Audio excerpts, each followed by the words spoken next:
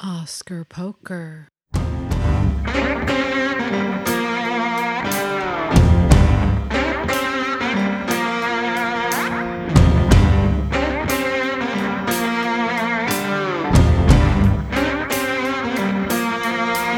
have mercy.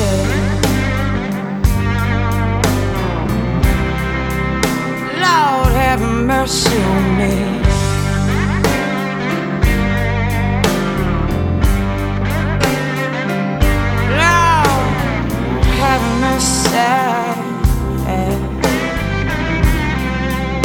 Lord have mercy on me.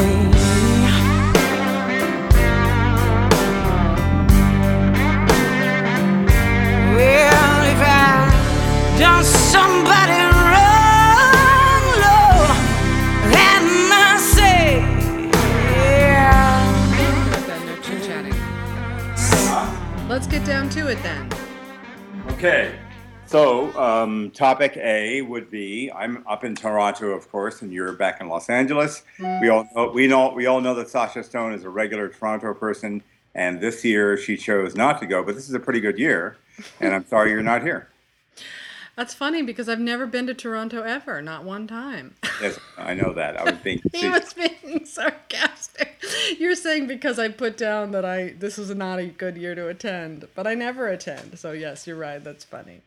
Yeah, it does seem kind of a good year, but on the other hand, I think I'm going to write about the fact that there's still no really strong Best Picture frontrunner out of either festival. Am I wrong about that? I guess if you want to be restrictive about that, yeah, I'd say there's no big rocket fuel movie at this point. Yeah, that's a fair enough assessment. I think that they're all coming at the end of the year. I think it's Revenant and Joy and maybe something else. What else would it be? I'm not really. Bridge of Spies, possibly. Sasha, I think you're really stretching out there with Bridge of Spies. It's something. It's one of the films to consider. You can't just write it off. I mean, it's going to be a Best Picture contender. It's definitely going to be in there. No, I don't think so. I think that Spielberg has basically been over for a long time, and I don't think he has it in that feeling of discovery of let's try something, let's be nervy. The way we felt, for instance, when Martin Scorsese, I thought, blew everybody away with Wolf of Wall Street. That was the energy of a 35-year-old guy. I disagree. New stuff, and really going for the metaphor and the satire of the 1% Wall Street greed culture. I thought that was brilliant. And I love that movie. But older man's film. You can't write off Spielberg. His last two movies have gotten Best Picture nominations. Even a really bad one like War Horse. And a really good one like Lincoln. But that wasn't a very energized film. That was a very, kind of Darby O'Gill and the Little People movie. I like Darby O'Gill and the Little People. But does it matter? I mean, we're 3 words: Best Picture nomination. That means you have to consider him in this movie. You have to, just like you have to consider, and you don't want to, but The Hateful Eight. That's another one where Quentin Tarantino gets Best Picture nominations. So you have to think that's probably going to be in. As far as a winner, I mean, if you go by movies that haven't been seen and just on perception, which is really hard to do. Like, remember last year when you had Birdman on your top of your bubble charts, that was because you already saw Birdman. And yes, it's true that you thought that it was going to be that good, and you turned out to be right. It was that good.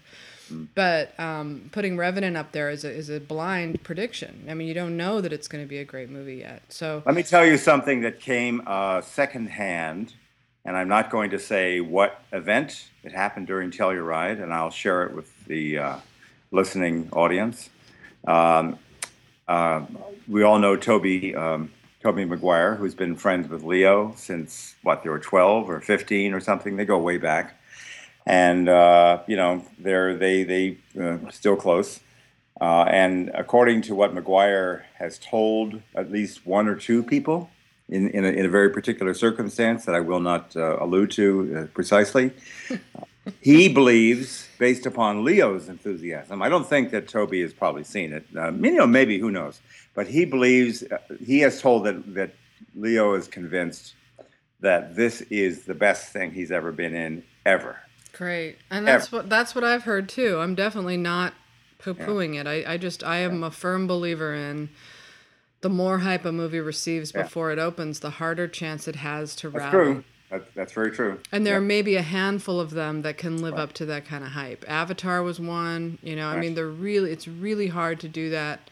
Right. So it doesn't do The Revenant any favors to continue to say this is going to be the All right. greatest. I'm just saying it feels. I'll just do the rundown and tell you right. I didn't feel it that strongly. I felt respect more than affection or huge admiration for Steve Jobs, although that's because of my particular situation, having read and really gotten off. I mean, really high off the script. And then when I saw the movie, it was okay. It was fitfully, it did the thing, but I didn't feel like it really engaged with me. What did you feel when you saw Steve Jobs? Well, I'm really glad I didn't read the script because that's what happened with Sorkin's, Charlie Wilson's War. I did read that script and it completely ruined the movie for me. That's why I don't read scripts anymore before I see them. But what was the main difference between the script and the movie for you? I saw it. Frankly, I thought it was an ugly film. I didn't like the photography at all. I didn't like the. I know he was trying to suggest different eras. For those who haven't seen it, haven't read about it, it takes place in 84, 90, 88 next, and then 98. Isn't that the sequence? Yeah. And he tries to suggest the eras, one by using 16 millimeter film with a lot of grain in 84, and I think he shot the 88 in 35, and he shot the final sequence in digital. And I just didn't like the lighting. I didn't find it attractive, interesting. And I'm talking, obviously I thought that Slumdog had its own thing figured out and was great, and I loved Danny Boyle's shooting of Trainspotting, and a lot of, I love the James Franco thing. I just didn't like it visually, and I found the acting strident. I kept hearing a lot of angry jabbering at people jabbering at each other and poking and disputing, and the pitch kept going on and on like that. Somehow, when I read it, I acted it, and I made it sort of palatable to me as I was reading it, because I was just kind of doing my own thing, and it was just too strident for me. That's the thing about it, is that Sorkin is such a brilliant writer that on the page he is like no other. If you took The Newsroom and every horrible episode of The Newsroom and you just looked at the script, you'd be dazzled by the writing. You'd just be like, wow. But you know what? Not every actor can do Sorkin. And it's hard to pull that off. And I think the reason that Fincher and him were such a good match, and I've never seen him matched with anybody that well, is that Fincher is the opposite of Sorkin. He's the opposite of Speechify. He's hone it in, rein it in, keep it tight, keep it, suggestive, don't be obvious. And the two of them together just created this beautiful magic. Well, Danny Boyle is like Aaron Sorkin. He's explosive. He's emotional. He's not somebody who holds things in it. He likes to give as much as possible and throw it at the wall. So that is why I liked the movie. And that's the only reason I liked it, is that it's so far over the top. Like, you have to admire that kind of ambition. Like, it's like Sorkin word opera. Like, it's really like an opera, because they all sound, they're doing this kind of theater thing that you don't really see in movies, and it is 100% pure Sorkin. And my problem with the screening was that I don't know why they did I don't know if you were at my screening, but my screening was they did this long tribute and then a Q&A. It like ground everything to a halt so Todd McCarthy could come out there and ask Danny Boyle these questions nobody wanted to hear, because they wanted to see the movie. And so after that point, I had to run to the bathroom and go pee. I had to struggle to stay awake during the movie, believe it or not. And I was thinking, why didn't they just show the movie and then do the Q&A so that we could all have like ridden that high of hype about seeing this movie for the first time. Instead, we had to like sit there and go and listen to Todd McCarthy. So what gave you the idea to do Trainspotting? I was kind of like, oh God, please, no more questions. But so that was my problem. That's why I can't wait to see the movie again, because I want to see. Plus, I know I missed a lot of the really quick one-liners that just are all the way throughout. It reminded me a lot of Glenn Ross and All That Jazz. Yeah. Those two movies, it kind of reminded me of. Like, I remember when All That Jazz came out, people were complaining about it. And when I watch it back, I can see where those complaints come from, but I can also just look at it and go, wow, that is like a one-of-a-kind, freaky, crazy, really ambitious movie, you know. And I think with Steve Jobs, people are just going to come out of it going, wow, you know, that was, I've never seen anything like that before. Now, you asked me, just to switch over, because we only have about 20 minutes left. Okay, You asked me yeah. about Spotlight. I mean, about Truth last night. And I want to hear about Truth. I want to hear about Trumbo. But let me just tell you, Trumbo, yes. But Truth, I will not see until 2 p.m. But it obviously did pretty well. And I heard from a certain friend of ours who was telling me it really scores well. And I said, really? Come on, level with me. You really think it's that good? And then I read Justin Chang's review after, and he likes it. And apparently it's done pretty well. So I'm surprised. If it's this good, why did they wait until Toronto? Why not show it in Telluride? And what I also don't understand is I heard, and believe me, I'm surprised because like you, I thought it was a dud. But it's obviously not a dud. Maybe because people went in with lowered expectations, they liked it better. But Greg Elwood said, "Oh, it's such a great movie." And then I asked him, I said, "Well, are we talking Best Picture here?" And he said, supporting. And he was like saying that the only chance it had was a supporting nomination for either Robert Redford or Cate Blanchett, but that he said that Spotlight is going to take the slot that Truth would take. But I don't know if I buy that entirely. I think if it's playing this well, it's going to have a really good shot at a Best Picture nomination. I love Justin Chang's line about how it's the feel-bad journalism movie of the era. Yeah. Decade. That's a good line. So I'm looking very much forward to that, but we're going to have to shelve that one. But it sounds great. I'm delighted that there is possibly a good film to see. I'm also seeing, believe it or not, Beasts of No Nation for the second time this evening, and then there's a party at the end of the day. Oh, I would see that in a heartbeat. That was my favorite movie coming out of Telluride for sure. I mean, that was talk about a mind blower. Yeah, and I know that it's going to put a lot of people off. And I know that the girl that I saw it with sitting next to me said it turned her stomach and she lost her appetite and it wasn't her favorite movie. And I don't understand all that. Right. But I think that like it's rare in our business. It happens once or twice a year where you see a work of just utter genius. You know, and that was it for me. I don't know if it's going to get an Oscar. I have no idea if it'll go to the Oscar race, but I just, you know, I missed Anomalisa, and I hear that it's also one of those kind of movies, but Anomalisa? Yeah.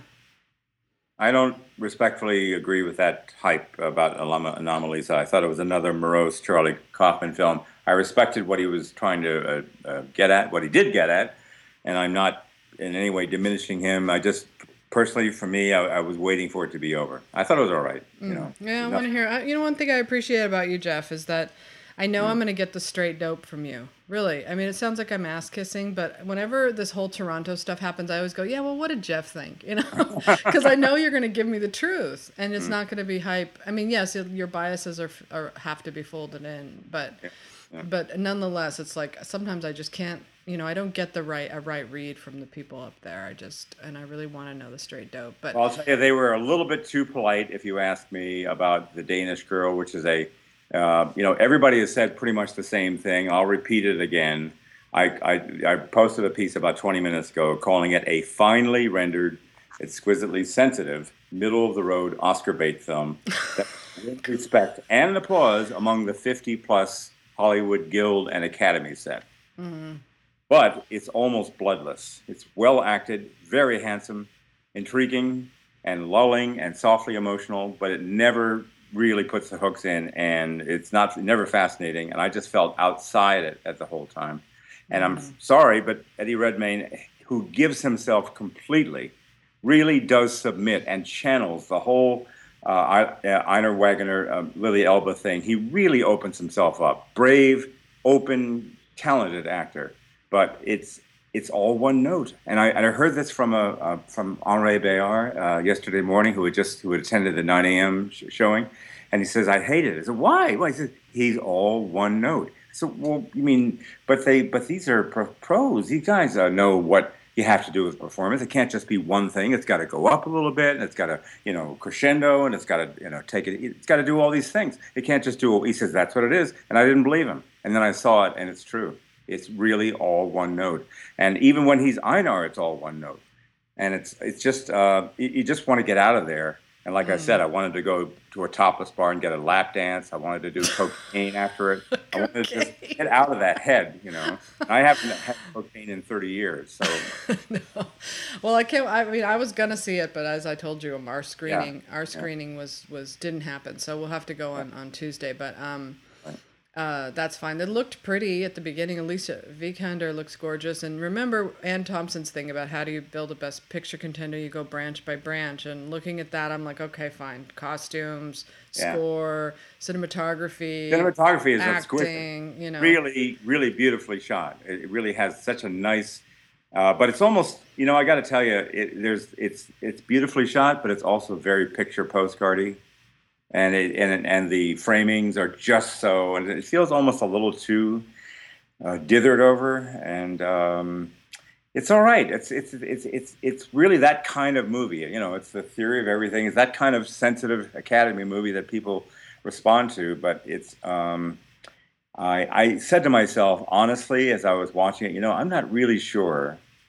I kind of doubt that I really am interested in seeing this a second time because honestly, I don't want to sit through this thing again. I don't want to feel this again because I've done it. I've now absorbed it, and I don't know where to go with it anymore. You know, I somehow feel that way about a lot of Oscar movies. In fact, after the season ends, like very few of them I'll watch again. Really, it's true, and it's not just because of the Oscar race. It's because a lot of them are like just really hard to watch, really gut wrenching. You know. Not depressing, because I don't mind depressing, but, you know, there's just this certain, and I don't even mind bleak. I actually like bleak, but there's just something about Oscar movies that you just don't want to go back there, you know? Mm-hmm. I don't know why. But so Trumbo. Yeah. What'd you think? It's a very, people were putting it down here and there, I heard before I went to see it. It's a very well-acted, straight-ahead, HBO level movie. Oh dear. In which this happens and that happens and then this happens, but has some good scenes. You know, a really good movie has 3 great scenes and no bad ones. Right.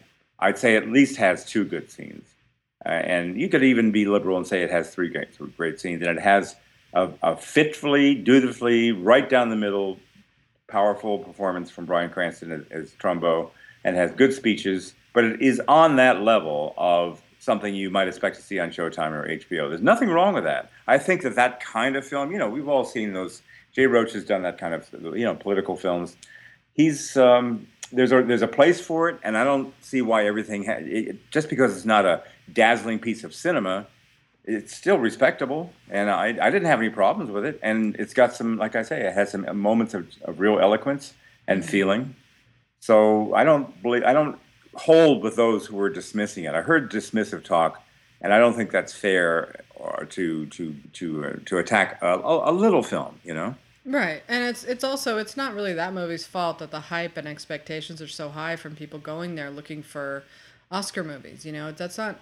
I mean, I don't know if its intention was to go there. I know that every movie would love that kind of buzz so that they can make extra money and people will see their movie. You know, everybody wants that. It's not necessarily just to get Oscars, you know.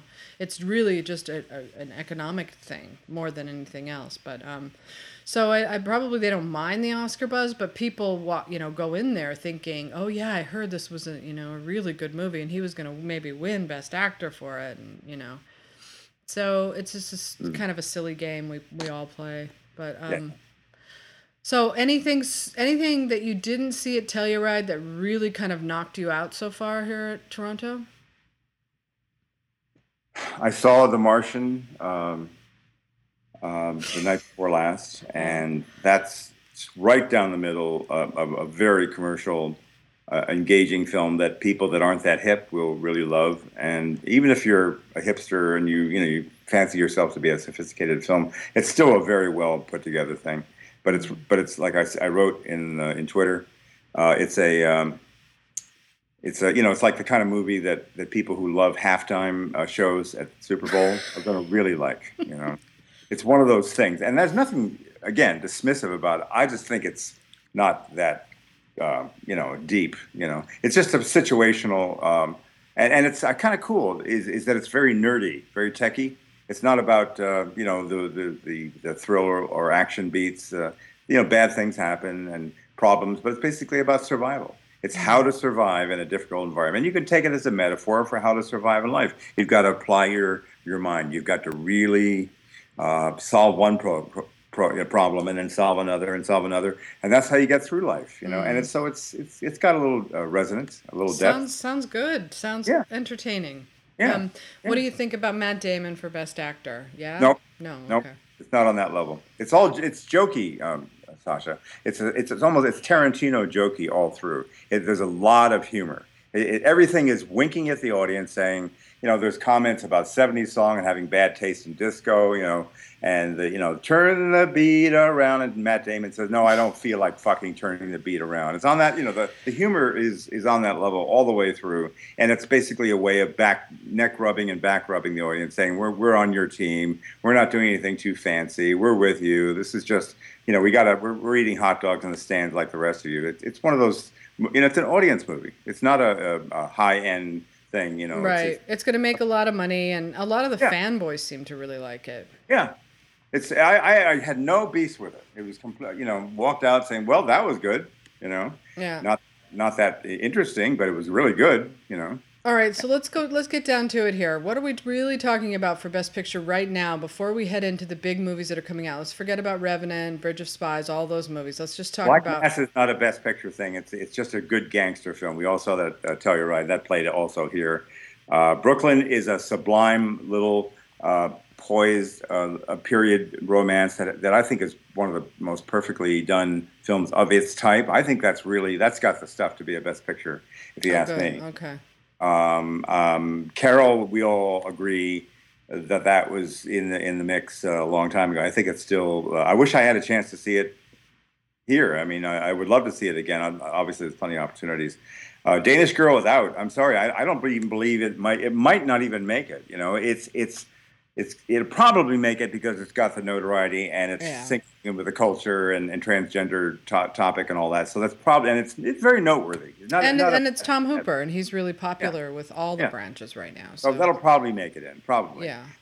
Joy, I think for sure. Well, you haven't seen Joy, so leave out the ones you haven't seen. How do you think Beasts of No Nation is going to, I think it's going to get in there, especially with the directors. The only way it's going to get in is if there's enough of a chorus from people like you and me and David Poland and Todd McCarthy and all the others saying, listen, you can't dismiss it because of subject matter. It's too good. It's like 12 Years a Slave. And and half of the Academy, like when 12 Years a Slave went through it, will not watch it, but they'll vote for it out of respect for what they hear is a really good. But see, I think that the movies are worlds apart. 12 Years a Slave was driven by Brad Pitt being the producer and by it having sort of a redemptive ending, right? Yeah, yeah. Beasts of No Nation to me is on a totally different level. I mean, to me, it's like an Apocalypse Now kind of. That's my feeling exactly. It is a kind of Apocalypse Now, and that's the thing. So if you can't watch Apocalypse Now because of all the violence and because of how dark it gets, then that can translate over into this. I mean, 12 Years a Slave was pretty much a linear,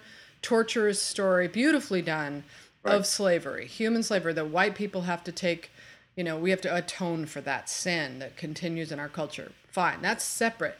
Beasts of No Nation is, yes, it's about child soldiers. Yes, it's about poverty in Africa. Yes, it's about, this kid who's a brilliant actor. And, I mean, the way he's directed is just incredible. But more than anything, Beasts of No Nation is a bravura film directed by an up-and-coming force in American film. And that's Cary Fukunaga. And that's what I think. If you miss that moment, you're missing a big thing in film. That's my opinion about it. But yeah.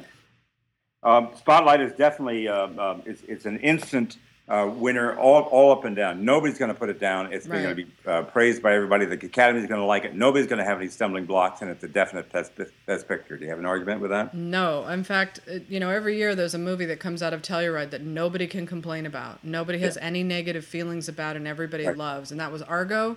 That was The Artist. And that will be Spotlight. And that, even though it doesn't really have those kind of redemptive, joyful, qualities that The Artist had, and it's not funny and, heartwarming like Argo, but it's such a good movie. It reminded me a lot of Michael Mann's The Insider in sort of tone and rhythm. Yeah. And so it's on that level to me. And as we've all noted, it's a movie that is so devoted to the notepad and shoe leather aspect of just getting a story, a tough story, and staying with it. It doesn't digress ever. It doesn't devolve into relationships that the journalist might be having. It doesn't have any kind of thriller aspects. Nobody's chasing anybody, no car chases, none of that stuff. It just sticks to business. It's great. In a very austere and admirable fashion. It is what you would call a flawless film from top to bottom with perfect writing, acting, and directing. And for Tom McCarthy, that's a huge step forward for him. I mean, it's going to be a big deal. Yeah. I had a funny story to tell you really quickly. I know you got to go, but I got corrected by the woman who Rachel McAdams plays in Spotlight. She wrote me an email to correct my spelling of Rachel McAdams' names. I had spelled it Mac Adams, and it's actually Mick Adams. And yes, that's right. Isn't that funny? So I wrote her back and said it's an honor to be corrected by you. She's still the reporter out there, doing due diligence. And so that, Spotlight, yes, it's about molestation, it's about the Catholic Church, but really what it's about is journalism. And it's about the old days of journalism, and it's about how different things were when you had time to really well research your story and not just get out there with a big lie like the New York Times just did with Hillary Clinton. Like, they didn't take their time with that headline. They wanted to come out with it quickly, and that's the sign of the times. When the New York Times itself is doing that, things have definitely changed. Mm-hmm. And the other thing that we didn't mention, we mentioned truth, but I didn't. Our brand is Crisis, which is David Gordon Green, which warrants respect, and it's based upon a very respectable 2005 documentary by Rachel Boynton about some American political operatives, Sharpies, James Carville and Bob Shrum, and guys like that going down to Bolivia to help out a kind of vaguely corrupt presidential candidate. And it's basically about our system and about, just making, arranging it so a guy wins, and the hell with what it actually means, and, the winning at all costs, and just, paying attention to the game aspect rather than the policy aspect. It really has been changed. It's a Sandra Bullock movie. It's basically a Sandra Bullock movie that also incorporates and does a reasonably decent job of, looking at what the scenario and the theme is about. But over and over, the movie plays to her personality and to her looks, and she gets to do her standard slapstick. She falls down and trips on things. That standard stuff that she does to win over her fans who like her, kind of, her personality. And she plays the same. She plays more Sandra Bullock-y character here than she does in, say, what was the something side? The blind side. Blind side. Blind side. That was more of a role when she was playing a conservative woman. Here she's playing herself. Well, what would the movie have been like if it had starred George Clooney in the part? How different would it have been? Would have been less overtly comedic. I mean, there's a mooning scene. Everybody's going to talk about the mooning scene. That's what it. And they hired an ass double to stick their ass out the window of a bus, and it's on that level. I mean, when they have a mooning scene like that, that's the kind of thing that people were going to tell each other, over the water cooler at work the next day. And, is it like Primary Colors? That was more sophisticated than this. Oh. That was actually, I love Billy Bob Thornton's impression of Carville, or he's kind of playing a Carville-like operative. And that was, when you look back on it, that was similar. It was similar. I'm not saying that this is, very different, but it does cater to those moods and moments and that kind of scheme or formula that Sandra Bullock's films tend to conform to. It's interesting. It's one of her movies. It's not a movie that she's starring in. It's a Bullock movie. It's funny how this is the second movie she's in where they switch the character of the lead character from a male to a female just to try to help with diversity and stuff. But it's so funny how just that one move can bring up so many different issues that you just don't have as a man. It's just because women are so kind of multifaceted. Like, there's so many different things you have to account for with just a woman playing the part. Like, why is she like this? Why does she have this job? Why does she look like that? Like, it's all these things you would never think of when a guy's you just look at the guy and you go, okay, that's fine. That's what he's supposed to be doing. But a woman in it, it's like it's unusual that she's this person. Like it's kind of like Homeland, that character. You're sort of like thinking, well, what's her deal? Right. That's just the baggage that comes with women. But Yeah. but that one sounds interesting. So what I'm getting from you is that no, there's nothing really breaking out of Toronto right now. Nothing really huge, but interesting stuff. And of course, we have yet to see Truth. So that's All right. Well, I'd like to hear what you think of that movie. You're seeing it Yeah. at 2? 2:00. Okay. 1 hour from now. 1 hour from now. All I gotta right. get out of here. Okay, listen, if you feel like it, if you have any time, you can give me a quick call back and I can record your thing on Truth if you want. I'll do that. Yeah. I'll do that. Just like It'll a be quick about 5-minute my take. time or 4:30 or something, 1:30 your time. Oh, perfect. Okay, I'll be waiting. All right. So how was the movie? It's brilliant. It's very, very good. It is a companion piece to The Insider. It very much is a companion piece, and it's as well done. And I'm not. This isn't in my humble estimation. It's exceptionally well done, and as a kind of a tragic journalism story that it has a melancholy streak towards the end because it doesn't end happily, Right. but it is a comment about corporate and political forces ganging up on a person and a story that was essentially true, even though there was some questions about the validity of the Killian document, and it was a devastating thing for Mary Mapes and for Dan Rather, obviously, who's here, by the way. He was at the Sony Classics party last night. But it doesn't really come down on the liberal, quote unquote, side of things. It explains how and really takes you through the whole process of how they got going on the story and the elements that went into it and how it all started to disseminate and not disseminate, but kind of fall apart. And it's really quite cold and brutal once CBS decides that they're in trouble and they might be, having political pressure from the Bush administration about it. And they decided to basically just cut her off at the knees. And she hasn't worked in TV journalism since '04. Oh my God! Wow. But it's very, very well done. And she's brilliant. She's wonderful, Kate Blanchett. And is she a lead performance?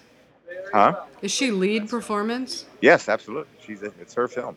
It's But that her was very film. clear from what I had been told last July.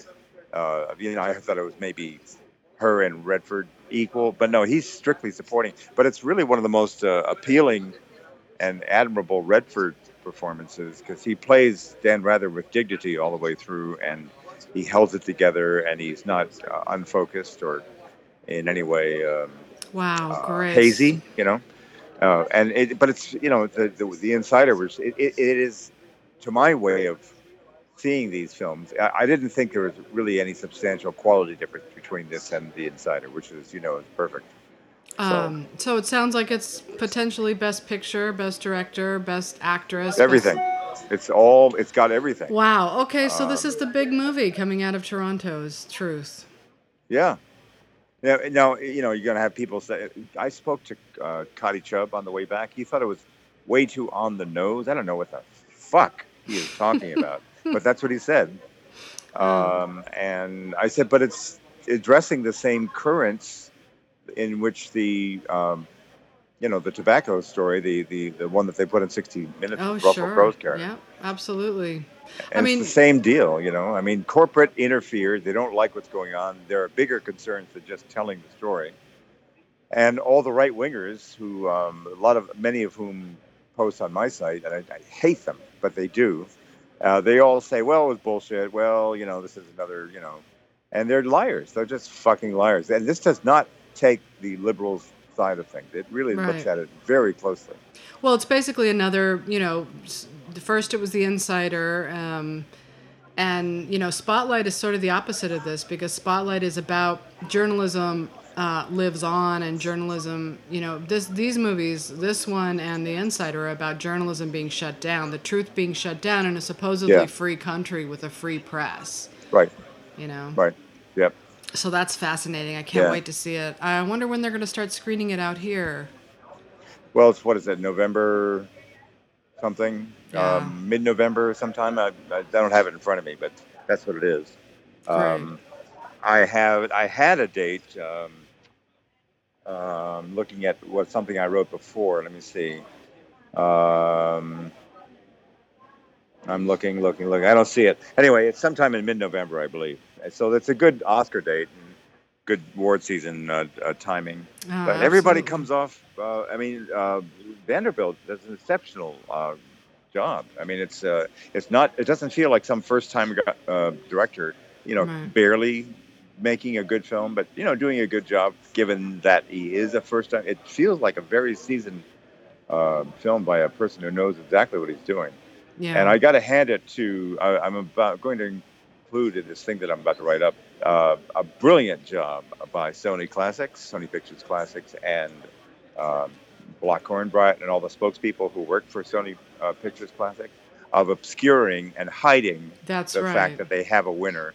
And they did everything they could to obscure that and suggest otherwise. That was incredibly smart. A lot of publicists try that. They try to keep it on the down low, but it's almost impossible with so many people covering the Oscar race. But it sounds like they did it.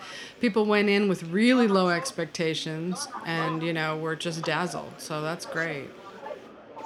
But Sony Pictures Classics has a great affinity and has had a great affinity with the Telluride Film Festival. They've always brought their shiny ponies to that festival, and then they also come here. But there's been no love lost between this festival and Sony Pictures Classics in recent years, particularly since the hardball tactics that they brought out 2 years ago. And so for them not to bring a film that, remember, Truth Yeah. screened for buyers, I believe it was early June, late May, something like that. I mean, they saw a version of it. I don't know, not finally, but they show a version of it. And for them to not bring it to Telluride indicated clearly that they didn't feel that great about it. Like it was going to be like I Saw the Light, which is not that great.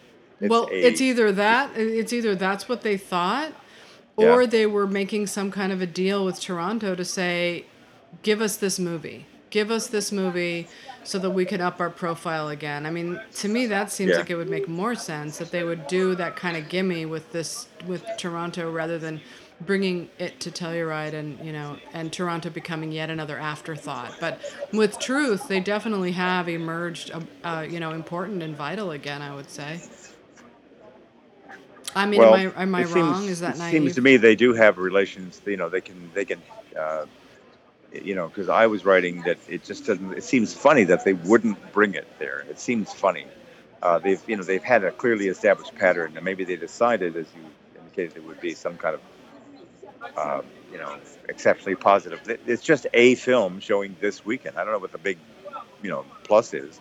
It's good, But right. So you have to say they either, number one, they didn't know what they had, and they didn't want to compete with another Oscar movie that they might have had at Telluride, or number two, they were doing a solid for the Toronto Film Festival. One or the other. Yeah.